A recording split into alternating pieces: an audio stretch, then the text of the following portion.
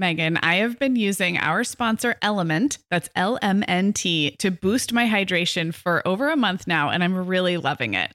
I'm just not very good at drinking plain water, and I love the taste when I pop one of these little packets. I like orange or grapefruit into a big bottle of water. It's kind of fruity and salty, and it just helps me hydrate better overall. Element is a zero-sugar electrolyte drink mix born from the growing body of research that shows the best health outcomes occur with higher sodium levels.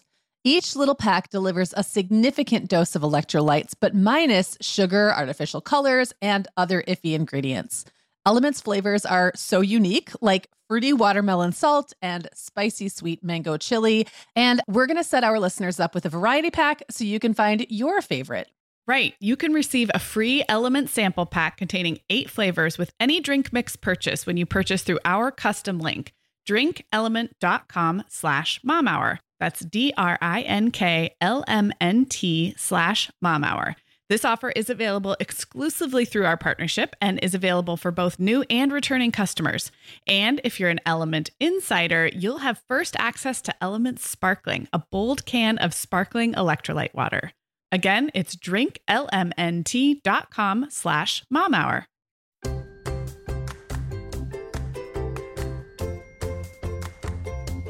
Hi, I'm Sarah. I'm a mom of 3 kids, ages 2, 5, and 7, and I live in Southern California. And I'm Megan. I am the mom of 5 kids, ages 6 through 17, and I live in Michigan. This is the Mom Hour, part of the Life Listened Network. Hey everyone, and welcome to episode 10 of the Mom Hour. 10, woohoo! I'm Megan Francis, here as always with Sarah Powers. Hey Sarah. Hey Megan.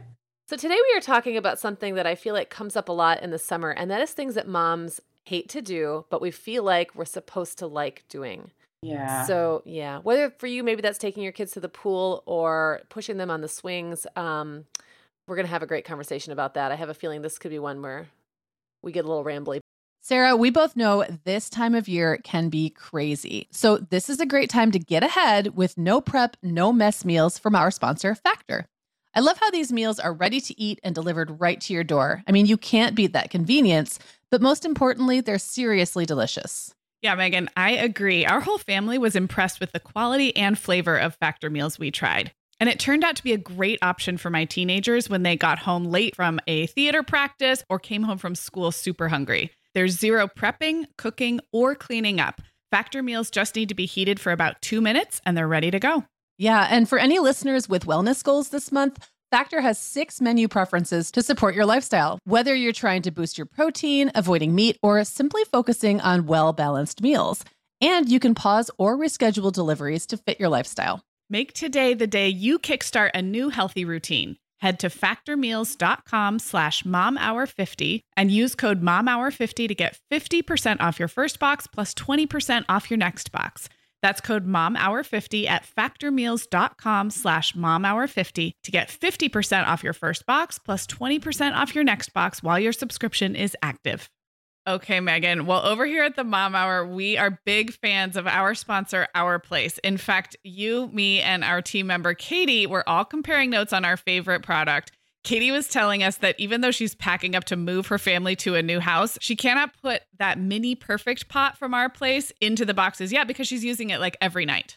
Well, as someone who also has a perfect pot, I got mine as part of their mini home cook duo set. I get it.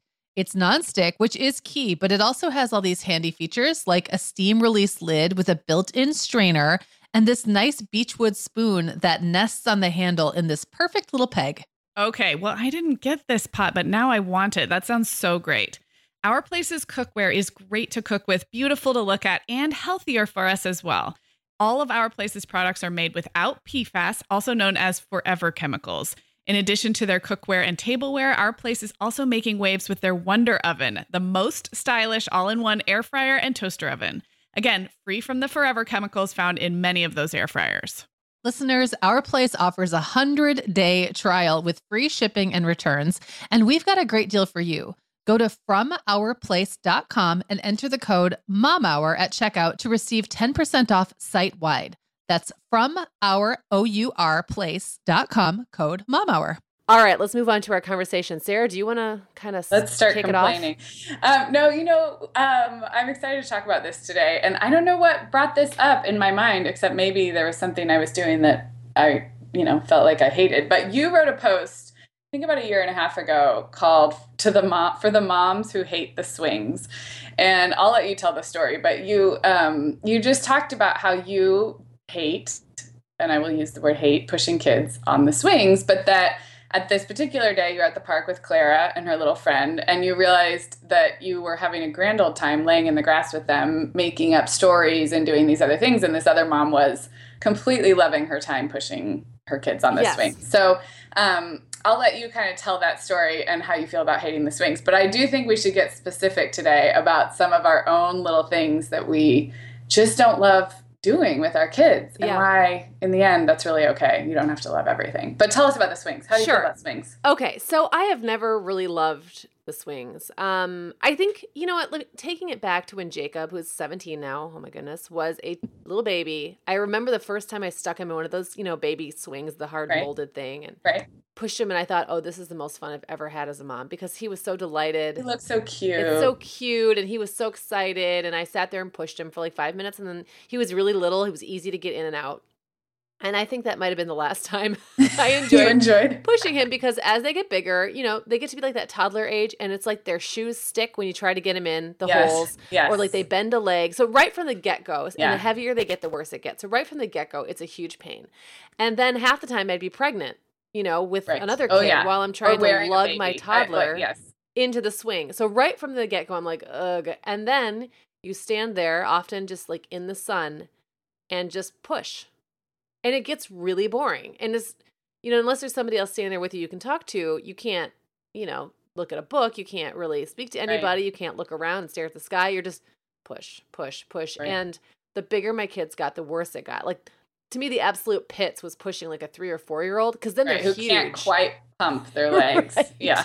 Yeah. And I think it peaked for me when I had like 2 little kids, and when Owen and Clara were both little, that was, prime, pushing time at the park. And I'm not huge on the playground anyway, but it's better when I can zone out on the bench or whatever. And I couldn't do that because I'm standing there just pushing and pushing.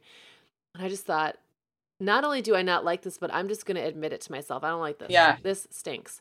And so I started joking about it with my friends. Well, the funny thing is, then I found out I had this whole gaggle of friends who also hated the swings and had been afraid to admit it.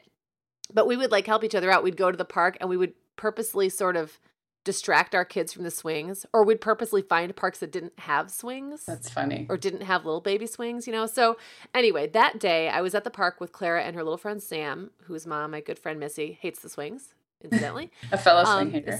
Fellow swing hater. And they were, I kind of did the obligatory 10, I think I would count, like I would give them a number that I would do. And I just kind of did like 15 pushes or whatever. And then I said, okay, let's move on to something else. And so we went over and we were laying in the grass, and I was just making up these stories, and we were having a great time. And then this mom comes up with her, she's a younger mom than me, so I already feel a little showed up because she seems like way more enthusiastic about the whole thing than me. And the kids are like, can we go on the swings? And she said, yeah, let's do it. And she pulled them out of the swings, or out of the stroller, and they raced to the swings. And she's doing underdogs and tickle fights and all this stuff. And I'm just watching her like, oh, come on, lady. Like, I can't compete with that. But then I thought, good for her. She loves this, and she's obviously having a great time. And my kids aren't watching her, or my kid and my, friend's kid aren't watching her thinking, why can't my mom be like that? Right. Because we were having a great time with what we were doing, which was just making up stories in the grass. So I don't know, it was just one of those moments where I thought, I don't have to feel snarky toward this mom because she likes something that I don't, which I think can apply to so many things, whether it's crafting or throwing parties. I don't have to feel snarky. I don't have to say something like, oh, who's got time for that? I can just not like the swings and let her like the swings. And that's totally cool. So anyway, that I think was what kind of sparked prompted this. Well, I want to tell you how I feel about swings, because this is funny to me. I do not hate the swings, and I hate several things, as I will share over the course of this podcast. But the reason I kind of like the swings is I have 3 relatively young kids. So if I have all 3 at the playground. And my youngest, as listeners, if you've been listening, the running theme is that I have a very active, wild 2.5-year-old as my youngest. Right. So, and she does like the swings, and her in a swing means she is in one place and I am in one place. So she's contained. And then she's not trying to do everything that the big kids are doing, because for me, if she's not in a swing, she's 2.5. She's a pretty coordinated, athletic 2.5-year-old. So I don't worry about her as much. But when she was 1.5, 18 months, if she wasn't in the swing, it meant she was climbing to the very tallest, no fear in this child, like the very tallest where there's like the one gaping hole on the side. Yeah. And so then she's trying to do and that means I'm on top of the play structure. That, like, if there's one place I don't want to be at the playground, it is climbing the actual play structure. So that's funny because I wouldn't say I love the swings. And one thing, like when we used to go to the park with a bunch of moms and kind of toddlers in that stage when we're like meeting up at a park, the swings were sort of like, they would ostracize you from your friends. Sometimes, like if I wanted to be talking to one of my friends, right, my kid wanted to be on the swing. So I remember we would try and like, don't you both want to go on the swings? Then we can stand next to each other and talk. But other than that, I really don't have any dislike for the swing. So I thought that was kind of a funny. That is funny. Well, and that makes sense. It's also where you are in your life, right? So sure. Right now, I mean, Claire learned how to pump and I have to say, when she learned how to pump, I just had this, I've been wanting it for so long, like that moment that she would learn how to pump and it was totally out of my hands. Right. And so I was really glad, but also I thought, oh, she doesn't need me anymore. Nobody needs you to push them. I know. They're totally self-sufficient. So, going to the playground when I had, like, say, a 6-year-old, a 4-year-old, and a baby was stressful. Right. But going to the park now is like nothing. I mean, I can do anything. I don't even have to look at this playground anymore. Right. I mean, it's such a different experience now. And it does kind of show me how things that once were super stressful for me or that I really disliked, I don't have to anymore. Right. And the irony is, I bet when I have grandkids, I'm going to love to take them and push them in the swings. That's true. That's true. I bet I'll love it. But it's different. When it's your everyday experience and you have to do it, it's different from wanting to do it. Sure. And doing it. And I think, like we just both said, both of our experiences with the swing, it has to do with, what your personality is and what are the things you most enjoy doing anyway, and how that fits into what your kids want. And that's probably kind of the broader thing we're going to be talking about today, really, is we don't have to spend every minute doing the things our kids want to do if it's things we don't like. So it's fun to find those areas where your natural play instincts overlap with what they want to do. And where they don't, it's just okay, I think. Absolutely. So now I want to know. What's that? Sorry. I want to know your hates. Yeah, okay. So I actually wrote down a few so that I wouldn't draw a blank. But one of the things I really hate, and this is going to maybe sound funny, is I hate like going to fun events. And I mean that by like fairs, carnivals, crowds, places that are supposed to be fun for kids. Oh, yeah. And they're not. Usually. And they're not. But sometimes they're fun for the kids. I hate them maybe even more than like the average person, because I really don't like lines and I really don't like crowds. And then when you combine that with small children in crowds and lines, like there's just I feel like the people around me, have that feeling, but then they do it anyway because it's worth it to see the smile on the kid's face. Like, I really would just as soon skip it. So we're recording this on the 4th of July. Yeah. I'm not doing any of this downtown festivities, by the way. We're staying with my parents right now, and they're renting a house that's walkable to a place where you can see the fireworks. And that is genius because where we are up in Santa Barbara right now, parking is terrible on the 4th. Parking and traffic, like you just can't.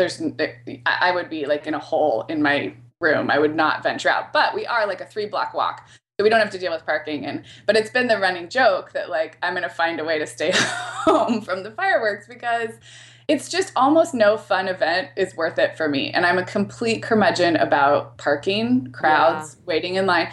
And I know as my kids are getting older, as their tolerance for those things, increases, it won't be such a hassle for all of us. But I think it's just, that's one that's like hardwired in me. Like I've never really liked, I love a good get together, like a good backyard barbecue. It's not that I'm antisocial, but if I can skip crowds and parking and traffic and lines, I will. And so for like, as a mom, I mean, that's just a personality thing, but as a mom, it does mean that I really do avoid quote unquote fun Like if I hear of like a pumpkin patch or a festival or a fair, it's like it's got to be somebody else's idea. Like I'll go, but it's not my favorite thing. Well, that's so funny because that was something I really felt a lot of obligation to do when my kids were little. And, and I've lived in a lot of small towns, so every time there was like a festival or a fair or a carnival, those little pop-up carnivals they put up in those things freak me out. How can those rides be safe? I don't know. No. And I would always feel like, oh, well, this is a thing. Like, this is one of those things you're supposed to do with your kids. Right. And so we would go, and we went to fireworks almost every year.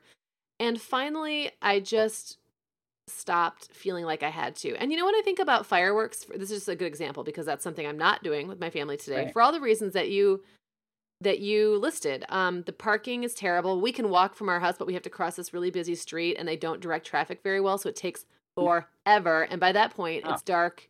And everybody is tired, Yeah. It's pitch black down at the beach, which is where most people here go to watch the fireworks. Right. So you can lose a kid so easily. Yeah. And when they were little, that was even scarier. Now I don't think they're going to wander into the lake, but it's just a lot of stress and a lot of hassle and a lot of packing and carrying and dealing with stuff. And it's like a 20-minute fireworks show. Right. So the way I kind of got around that feeling in my head was my kids will have so many different opportunities if they can watch fireworks. They can watch them at a ball game. We go to Disney every few years. They can see them there. It's like, I don't feel like it's a childhood must, you know? Right. It's not their birthright to see fireworks on the 4th of July every single year. So we'll get some sparklers and we'll just hang out in someone's backyard. And I mean, it's going to be totally low key.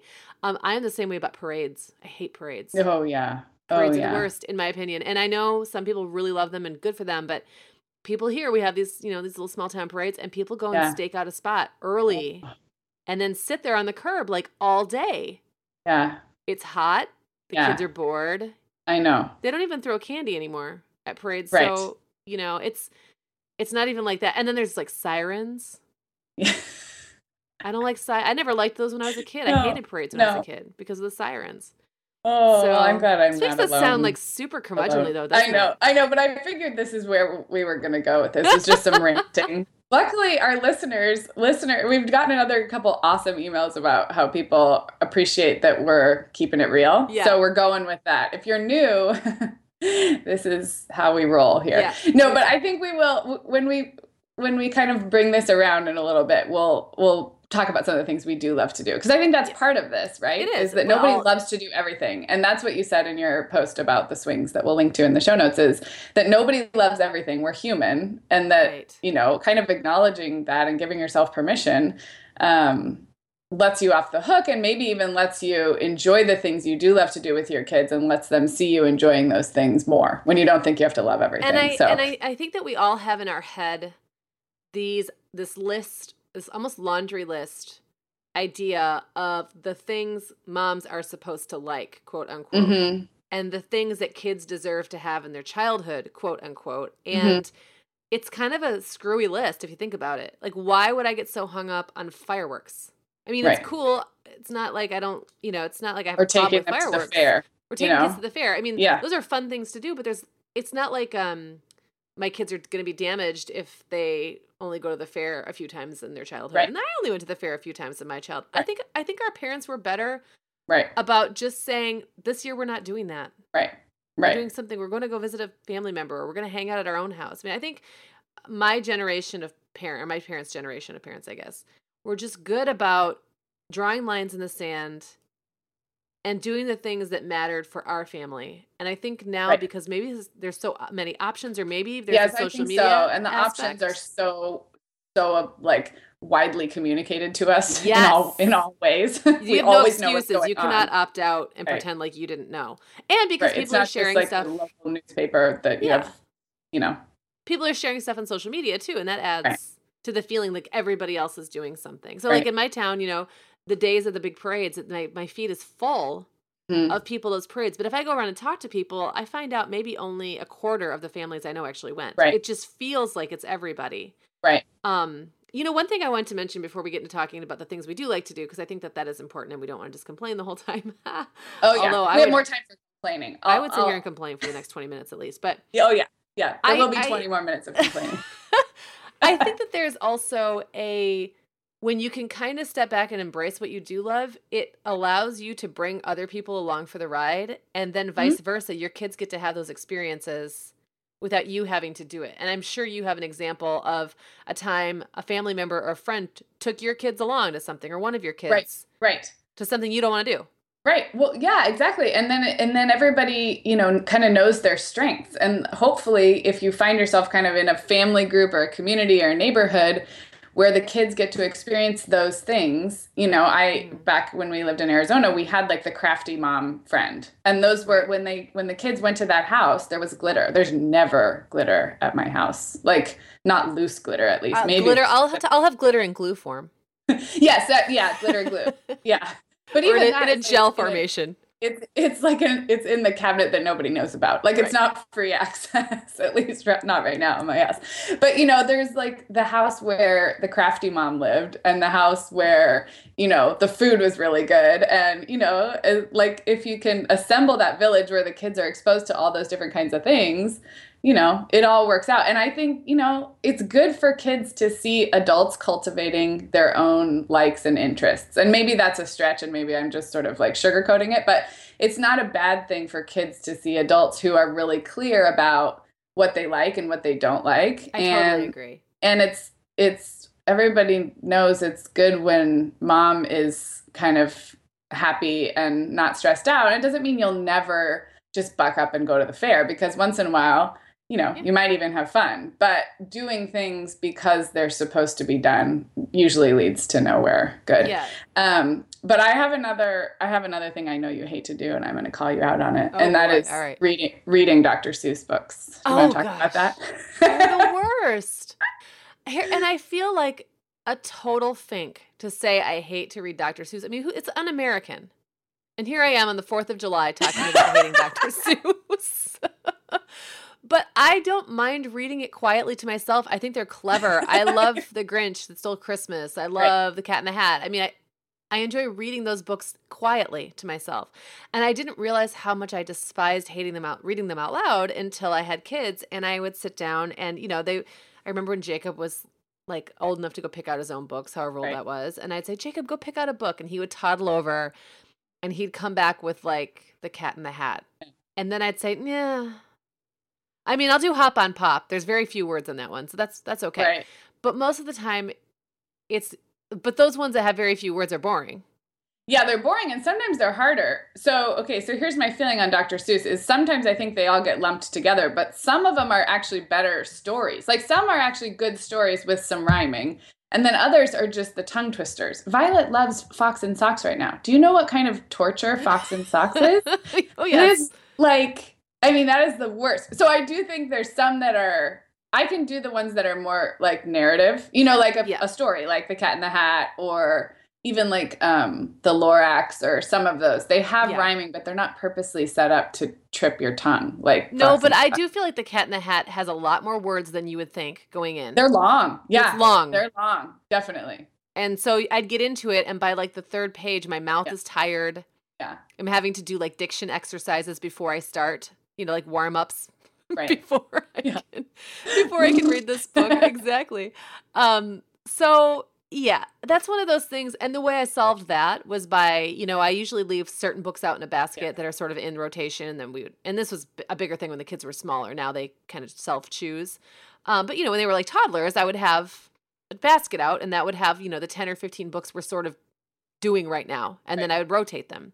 Right. And I would just make sure there was never more than like 1 or 2 Dr. Seuss books in the rotation. And sometimes I would direct the kids away, like if they wanted to read Fox and Socks for the 80 millionth time. Right.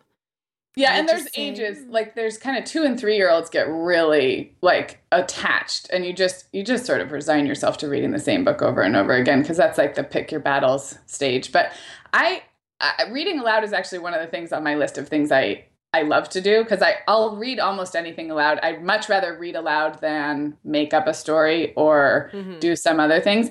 But when I see people say that they don't like to read aloud or they don't like this book, I always kind of think to myself, like, I take a pretty heavy hand in the books that are available to read aloud. And there are even a few books that my kids, that they just get it out. I'm like, nope, I don't read that one. And it's probably not something that somebody else would be irritated by. There's one that's, the Magic School Bus. Yeah. It was the show. And then there's books, and they have all these like, the Treehouse. Not Treehouse. Yeah. I like reading Magic Treehouse a lot. Those are fine. No, Magic School Bus was like the science ones. There was the show, and it was a cartoon in the 80s with Lily Tomlin. And it's still on syndication. Right. And the kids like watching the show, and I don't mind the show. But the books have all of these science facts, and they're like in little speech bubbles, right? So there's as someone, I'm like a linear person. Like, I like to read a story, and it's almost more like a comic book. Like, I can't read books that are like set up like a comic book where there's speech bubbles and things happening. And the kids tend to love that kind of thing. So my kids know, like, I don't read that. And my son has some more comic book type books that I'm like, no, find something else. So I guess maybe the lesson there is you don't have to have the books out that you don't like to read if reading aloud. Because I think you are driving the bus as a parent. We're not, and if they get those awful books that are like, they're basically like Disney storybooks, and then someone wrote some really crappy copy about Jasmine or whatever. You don't have to have those in your house. Those can disappear. They can be disappeared. And they charge $28 for them because they have the licensed characters on them. And exactly. Another thing is something I found that I didn't really figure this out until my kids were older. Is I enjoy reading chapter books out loud a whole lot more than a lot of picture books. And you can start chapter books earlier than you think. Yes. You just read a little bit. You don't even have to read a whole chapter if it's kind of involved. That was kind of how we skirted, and some of the ones have really beautiful illustrations, like any that are illustrated by Garth Williams. That's his name, right? The guy who did the little house and the Charlotte's Web and Stuart Little. Charlotte's Web. I mean, there's something for the kid to look at. Even a 3-year-old likes to listen. I think we did start chapter books between 3 and 4 in the same way, and it is. I mean, it's so enjoyable. Those of you who are listening whose kids are not there yet. It is so fun to reread those books if you're a reader and a book lover, and you will get there. And then there are new ones. I mean, Magic Treehouse is great for early chapter books, and they have pictures. And I agree. There was a great article a few months ago about reading aloud, and it was like, I don't know, 10 things to know about reading aloud to your kids. And one of the points was that exactly, that you can read above their level younger than you think. And all you have to do is just do little bits and stop and talk and it'll take you forever to get through a book, but it's fine. Who cares? Yeah.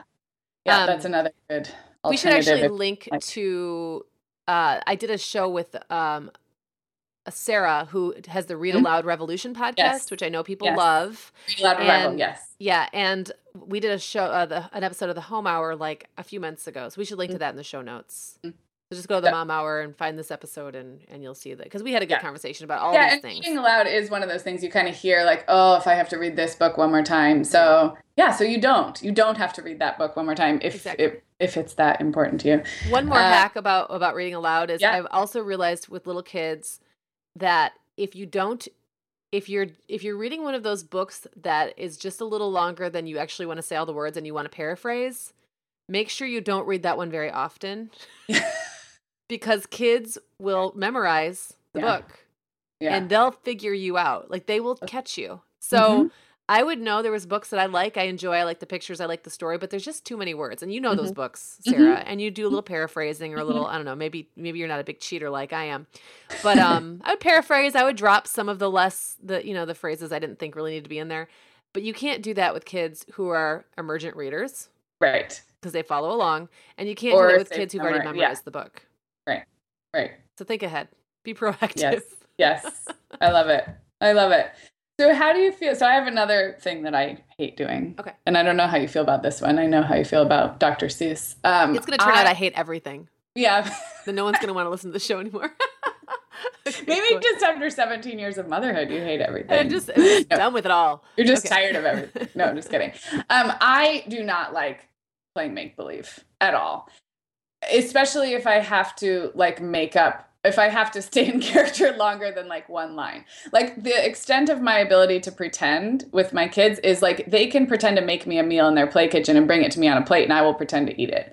That's pretty much it. Like, if I have to And the funny thing is, I'm a huge like proponent of make-believe play. Like I love that kids do it, and I think it's really important. And I'd rather see my kids play make-believe than do anything else. I just want no part of it. And I'll just come out and say that. And my husband's really good at playing make-believe. So that's just, there's people pretending all around me all the time. And I almost never partake of it. So I don't know how you feel about role play. Yeah. Okay. So theoretically, I should love it.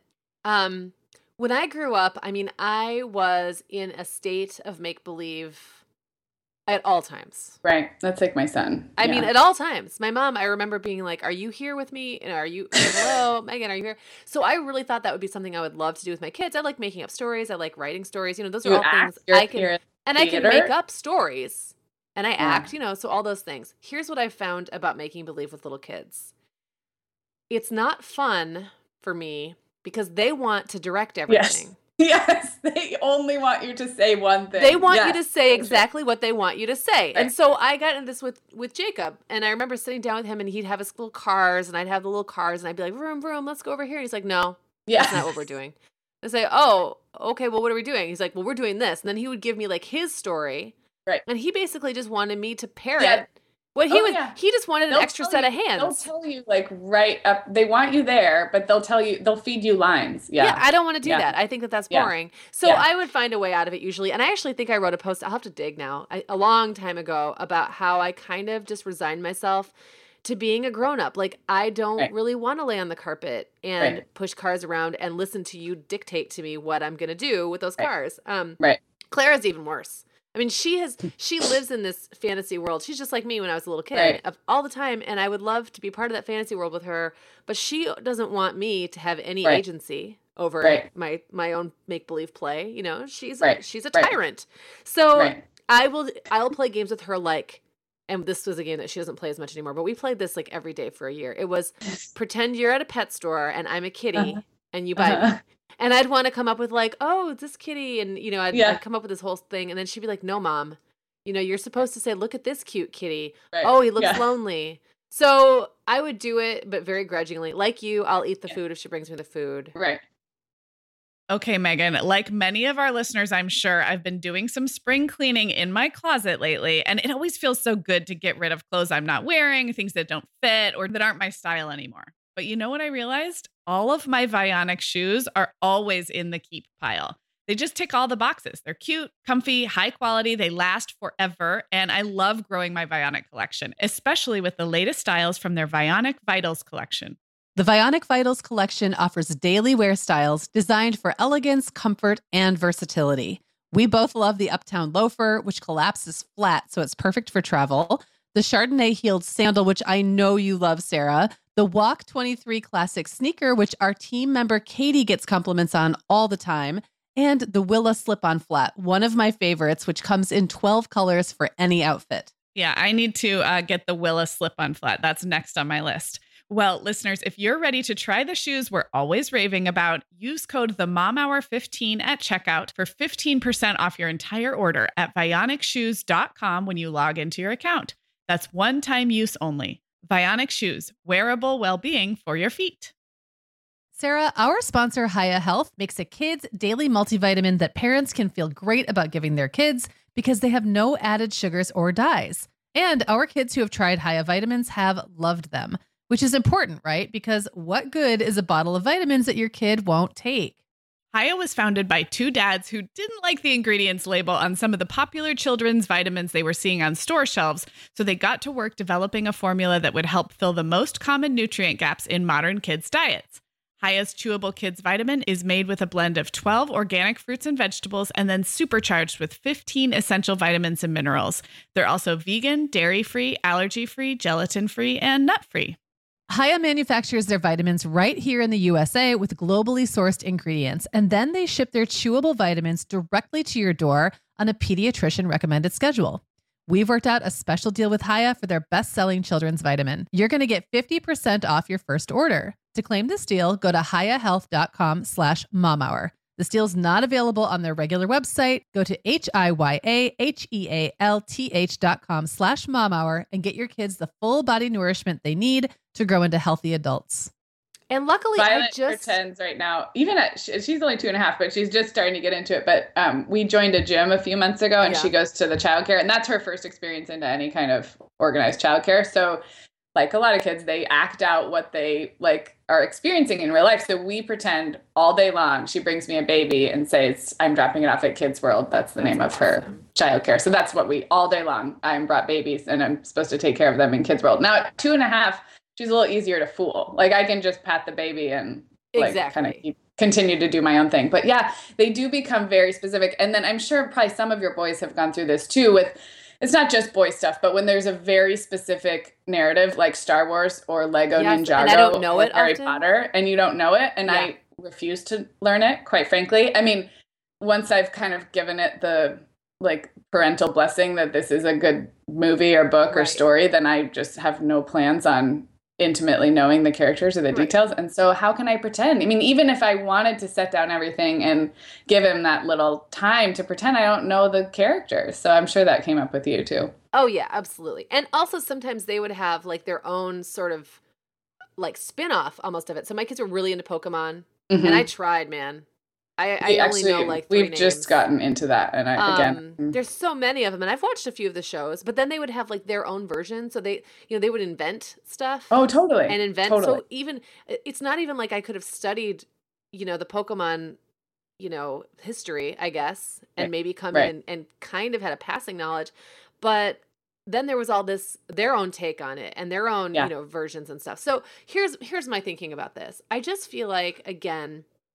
This is one of those things that probably a lot more parents don't like than feel they can feel bad about it or feel like they should be doing it. But I also just don't feel like as a grown-up, it's my job to play with my kids at that level. And I don't think they need me to. Like, I just don't. I think play is the child's work.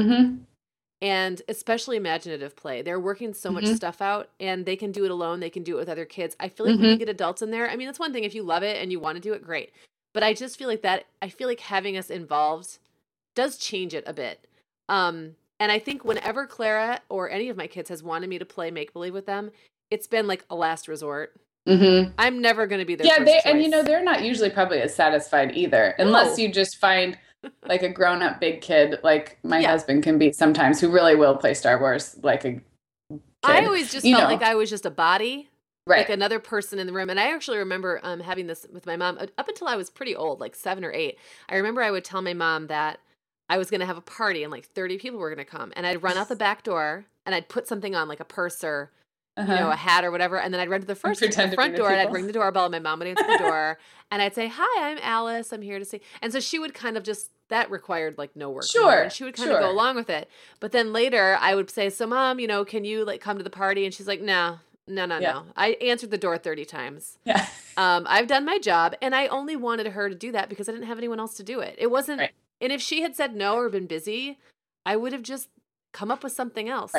I would have just gone in. I don't know. And had a teddy bear party. Exactly. Yeah. You know what I will say, because we're ragging on make-believe a little, and I'm such a big, I'm such a fan of make-believe, and I'll link to a great book is called The Case for Make-Believe, which is like, I think 10 years old and was really influential in my thinking. But putting a little bit of time maybe into playing make-believe with the really young ones, the preschoolers, 2 and 3 year olds, and I don't mean sit down on the floor and play baby dolls all day if that's not what you want to do, but I do think it pays dividends later, because if the kids haven't learned that kind of role play, it is a little harder for them to do it in their mind or to do it with a sibling. So if there's any time where it's worth, and like I said with Violet, they tend to do the same things over and over again, and it's a little easier to just play your part. They don't get as, hung up on the details and the characters and all of that. So, I feel like that is, if you're going to spend, 15 minutes pretending a restaurant or baby dolls or whatever, it's probably those young ones are when it kind of helps them, because then later on they really do learn to do that on their own or with a friend or with a sibling. Well, it helps them. And again, like you said, it's not the same. It's not as much work for you because you can just kind of do whatever. And it's not as, play babies, hold the baby and pretend like you're feeding it or whatever. That's easy. I'll do that all day. Right. Yes. It's the complicated dialogues with these characters I don't know. Yes. And where nothing I say is right. Right. They correct you on everything. Exactly. Yeah, totally. And it's not fun for them either. I don't think it's really what they want out of you either. So this is a good time to talk about when you do need to or want to say no to your kids asking you to play with them in this way. What are some ways where you can do that without it being, just a complete shutdown for them? I feel like what I usually do is offer to do something else, I'm not available to do that right now, but I'd love to read you a book. I mean, I will almost always read aloud. That's one thing I can almost always do. Do you have any other strategies? Well, what I do is I look at the situation and I try to figure out, is it that they want to spend time with me, or is it they really want to play this game? Yeah, that's a There's great two different point. things. So if they just really want to spend time with me, then let's color, I'll color. And that's something I actually didn't like doing when I was a little kid, but now I kind of enjoy it. I like to color. Yeah. Or why don't we go in the kitchen together? Especially sometimes when it's because I really am busy and doing something, I'll say, why don't you come in here and you can talk to me while I cook, or you can mix up some ingredients or whatever, if it's because they want to be with me. A lot of times it's really just because they want to advance the game and they don't have a friend to play with. So at that point, I might just kind of humor them for like the 5 to 10 minutes. Sure. I might figure out a role I can play in the game that doesn't require me to know, like maybe I'm the storekeep. Is there any way to work that into the story? Is there any way to work me into the story as an adult? That's something I can do. Like I can sit here and pretend to be an adult as part of your story. Right. I don't know how to pretend to be a Pokemon character. Right. So, you know what I mean? So I think it depends on what it is they really want. And thirdly, sometimes it's just that they really need a little buddy to play with. And in that case, then I'll call someone and see if they can bring a kid over and drop them off. Sometimes that is all they want, is just another a little kid. They don't want me. They really want to play with one of their cousins or a friend. So, and some classic advice you always read is to make sure you're kind of filling kids' cups proactively so that they don't feel like you're always saying no. And I think that advice works really well in stuff like this. If you know that you get asked to play Lego Ninjago 8 times a day, it doesn't hurt to preempt the request and say, hey, and I think I do this when I have a free 5 minutes and say, can we do that? Can we do that thing you were asking about yesterday? I'm free right now. And even if it's not your favorite thing, by doing it proactively, you're at least kind of, completely granting their wish fulfillment, but you're doing it on your own time. And probably it's 5 or 10 minutes that then later you're not having to say no to. Does that make sense? Yeah, or bringing, or suggesting an activity that you actually don't mind doing and do want to do, but still they're getting that feeling like you want to be with them and you want to play with them, rather than having to say no later when you're cooking dinner or whatever. Yeah, I agree. I mean, it just, and sometimes it is about them wanting to just be with you. And I think if we can fill that, it makes it feel a little better when we can't or just don't want to play later. And again, it just depends and you can kind of tell the older kids, especially, what it is they're trying to get out of you. And if it's time with mom, that's easy enough to accommodate. Just maybe in a different way. Right. You might have to suggest. Yes, definitely. So what are some things that you said you like to draw? What are some other color? What are some other things you do? I'm terrible at drawing. And that's another funny thing. So sometimes the kids will come up and say, Mom, I need you to draw me something. And I was like, honestly, anything you can draw will be better than anything I can draw. So no, I'm not going to do that. I love to have stories dictated to me and write them down. That's something that I don't have to do as much anymore because the kids can write now.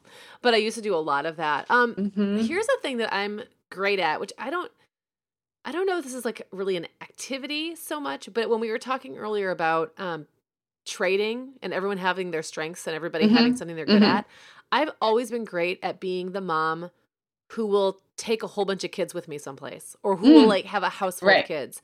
And so there's been times when we've been like on our way out the door to go to a water park or something, and we realize we have an extra seat open, and we'll just call a kid and be like, hey, you want to come? I feel like that's one of those things where like I never mind adding more kids to the mix, and I'm able to deal with the chaos of that really well. And I think that what that's done is allow me to offer that to my friends, that spontaneity and that being able to take their kids places. And then so the trade-off is, and then you hope they involve your kids in something they like that you don't, which could be anything from, teaching them to tie their shoes or to, Right. Yeah. Right. Right. Things I imaginative storytelling, not play, exactly. Right. Is something. See, I have a really hard time making up stories. That would be on my not like list. I'd rather read a book, even a book that I don't love, than make up a story. And I don't know why, but you've got that. No, I have that. And also mine was born out of a little bit of laziness and desperation when my kids were really little. I just remember having like a nursing baby and laying on the other kid's bed with the nursing baby, and I'm exhausted and they want me to read a story. And I'm thinking, first of all, the lights are already off.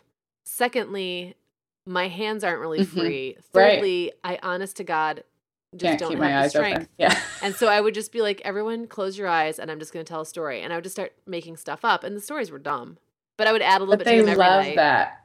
And it got them what they wanted, which is time with me and time to settle into bed. And I didn't, but it was so much more manageable for me than it would have been to get up, get the book out, turn the lights back on. I love that. Yeah. So that was kind of where that was born. And it just became something that I enjoy doing and I'm pretty good at. But again, like, you don't have to be. There's I love to sing. I mean, I know you love to sing too. We both love to sing, but I would rather probably just sing or even make up songs or change the words to songs, which is something I'm oddly good at, but rather than make up a story. So that's like, it's like a joke in the car. If people are like grouchy in the car, that it's like a joke that I always say, like, okay, let's sing a song. They're like, Mom. But that's when I would be like the choir director mom. Actually, this Christmas one of our neighbors was like, we should take the kids caroling. There's so many, kids on our street. And I was like, we should absolutely do that. I'm organizing it. And my friends were kind of like, really? You're not because I really am not a big, like we talked about, I don't like big organized events. I'm kind of a homebody, but that one for some reason like hit in the sweet spot of, I love singing. I love singing kids. I love the holidays. There's no parking involved.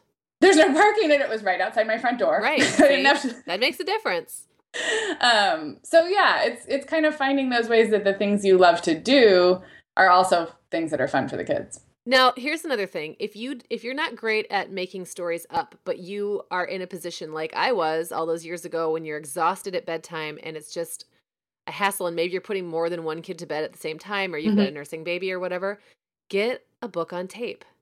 Because you can all listen together, or, I guess these days it wouldn't be a book on tape. Oh my gosh, that made me sound like I'm like 50 years old or something. We totally knew what you meant. Get a 8-track.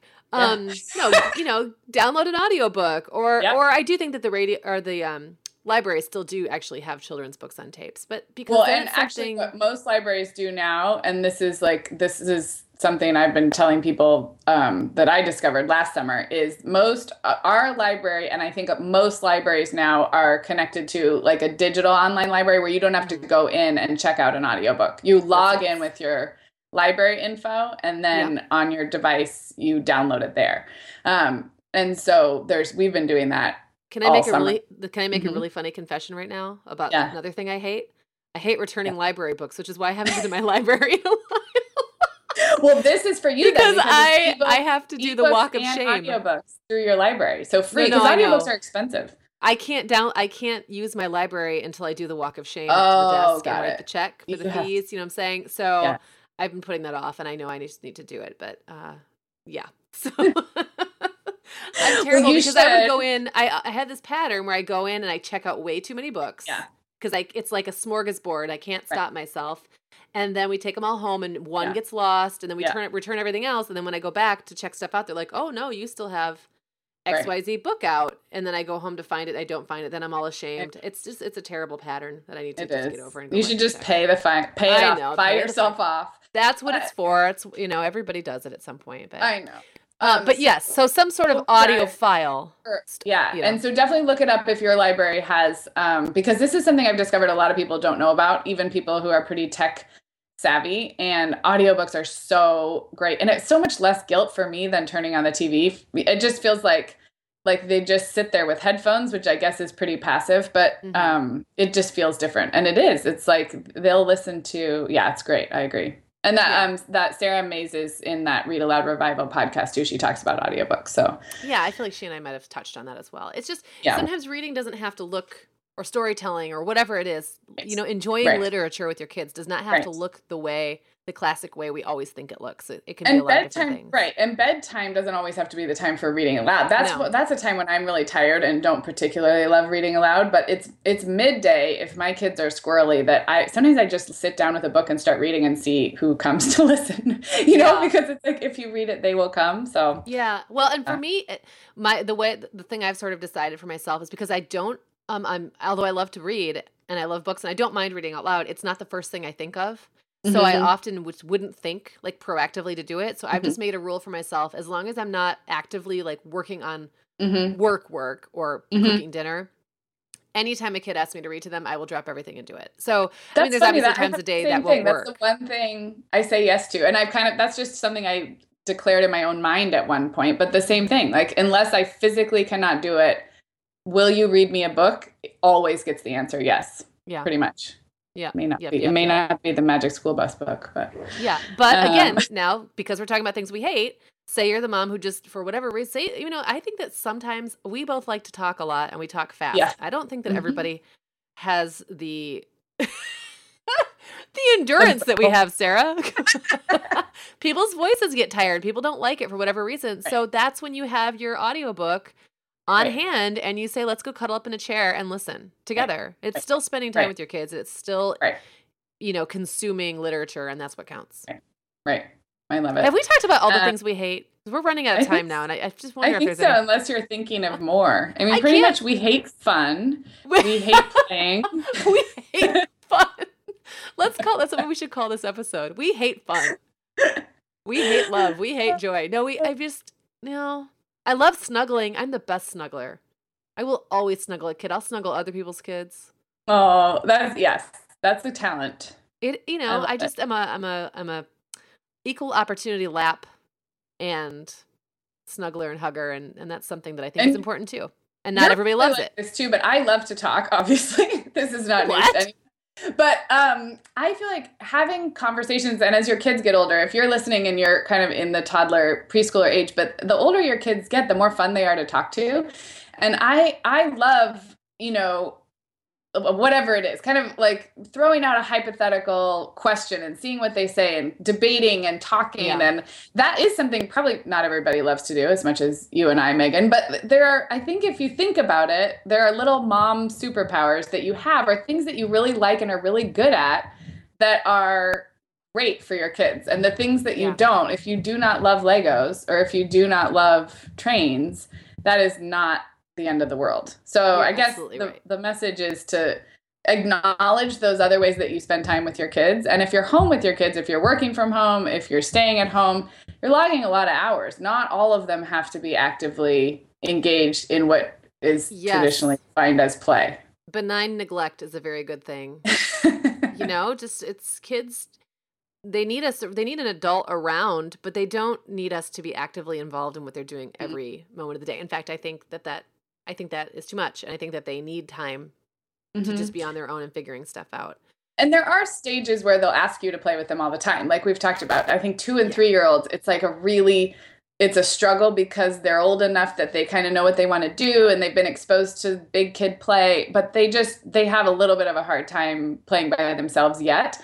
So that's going to probably always be a struggle, and they're going to ask you to play with them. And so hopefully we've given some strategies for how to do it and not make yourself crazy, but it gets better, especially if you give them that freedom to play by themselves and those growing pains of figuring out what to do with themselves. It gets way better.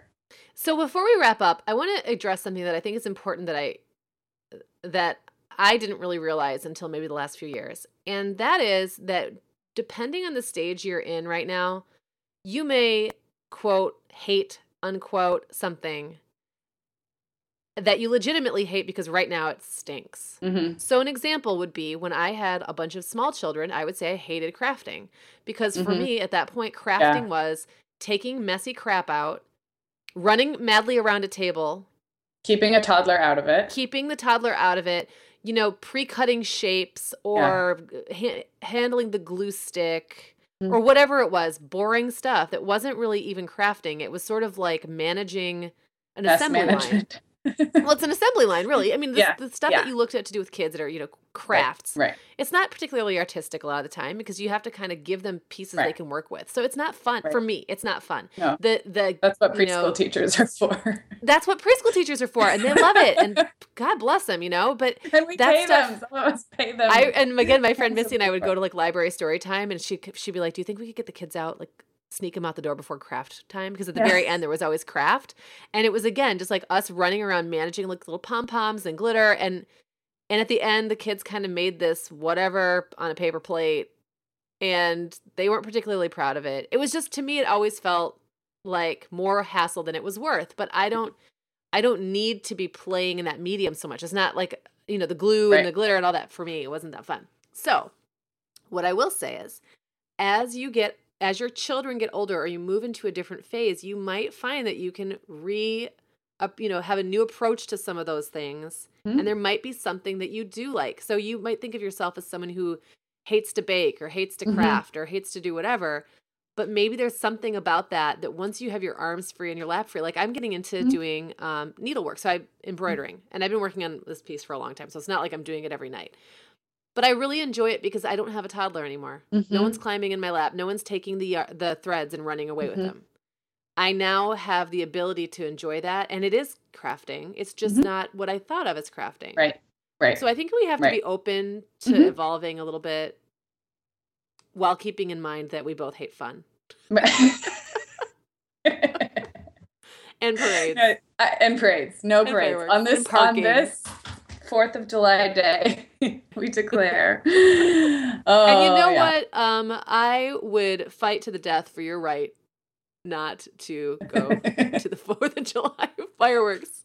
That is what I know. If I conveniently fall asleep at 9:00, which isn't, unheard of, as you know, then I won't make it to the fireworks. But I think I just may do it this year for my older 2 kids because I think... Well, and then, you know what? Then you'll have put it in your time and you won't have to do it again for years. That's the other great thing. Exactly. And I should do it while I can walk down the street and don't have to park. This is the year I should do it. And I'll be like, remember that time I took you to the fireworks? Absolutely. They'll be like, what? That happened? And I'm like, yeah. I was back in Santa Barbara like 10 years ago.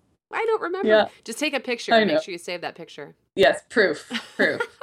So we're going to have a great show notes because I feel like we mentioned a couple different things that we need to link to now. Yep. We're going to talk about reading aloud, or link to reading aloud. You hating the swings. You had another great post that we didn't talk about, but I'll link to an old one called Know Your Strengths. Do you remember that one? Sort of, yeah. Kind of the same thing. And I think I also wrote one. I think I also had one called It's Okay to Be a Boring Grown-Up at one point. Okay. And I feel like that touches on a lot of stuff that we talked about today. Yeah. We'll also have the link for the Summer Brain Games. Again, Museum of Science and Industry is this week's sponsor, and they are giving away a free 8-week summer Brain Games program. Sign up for it with your email, and you can also get a free museum voucher that will get you someone in your family into the museum for free, which is great. But if you don't live near Chicago, still sign up for it because it's a really awesome program. Very cool. All right. Well, this has been great. Episode 10. Everything will be at themomhour.com. It's where you can find all this stuff we're talking about, and we will make an effort next time to be more fun. Including a link to like us or review us or rate us on iTunes. Please continue to do that. It's really helpful. And I've been seeing a lot of those trickle in, and it's great. Yay. Well, thanks, Email Megan. us. Hello at the Mom Hour. Yes. Hello at themomhour.com. Thanks, everybody. Go enjoy your 4th of July in your curmudgeonly way, and everybody else will be talking to you in the middle of next week. And we'll be back in a week. Signing off.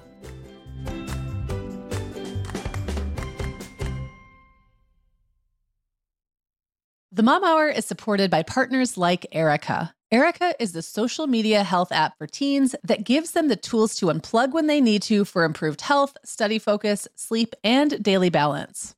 Erica was built by a dad of 3 boys who saw that teens themselves were really becoming self-aware to the risks of social media, and he wanted to help them self-regulate.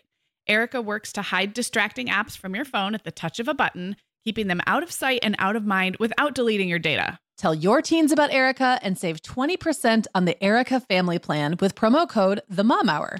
Go to erica.app and search for plans. That's Erica with a K, ERIKA.app, and use code TheMomHour to save 20%.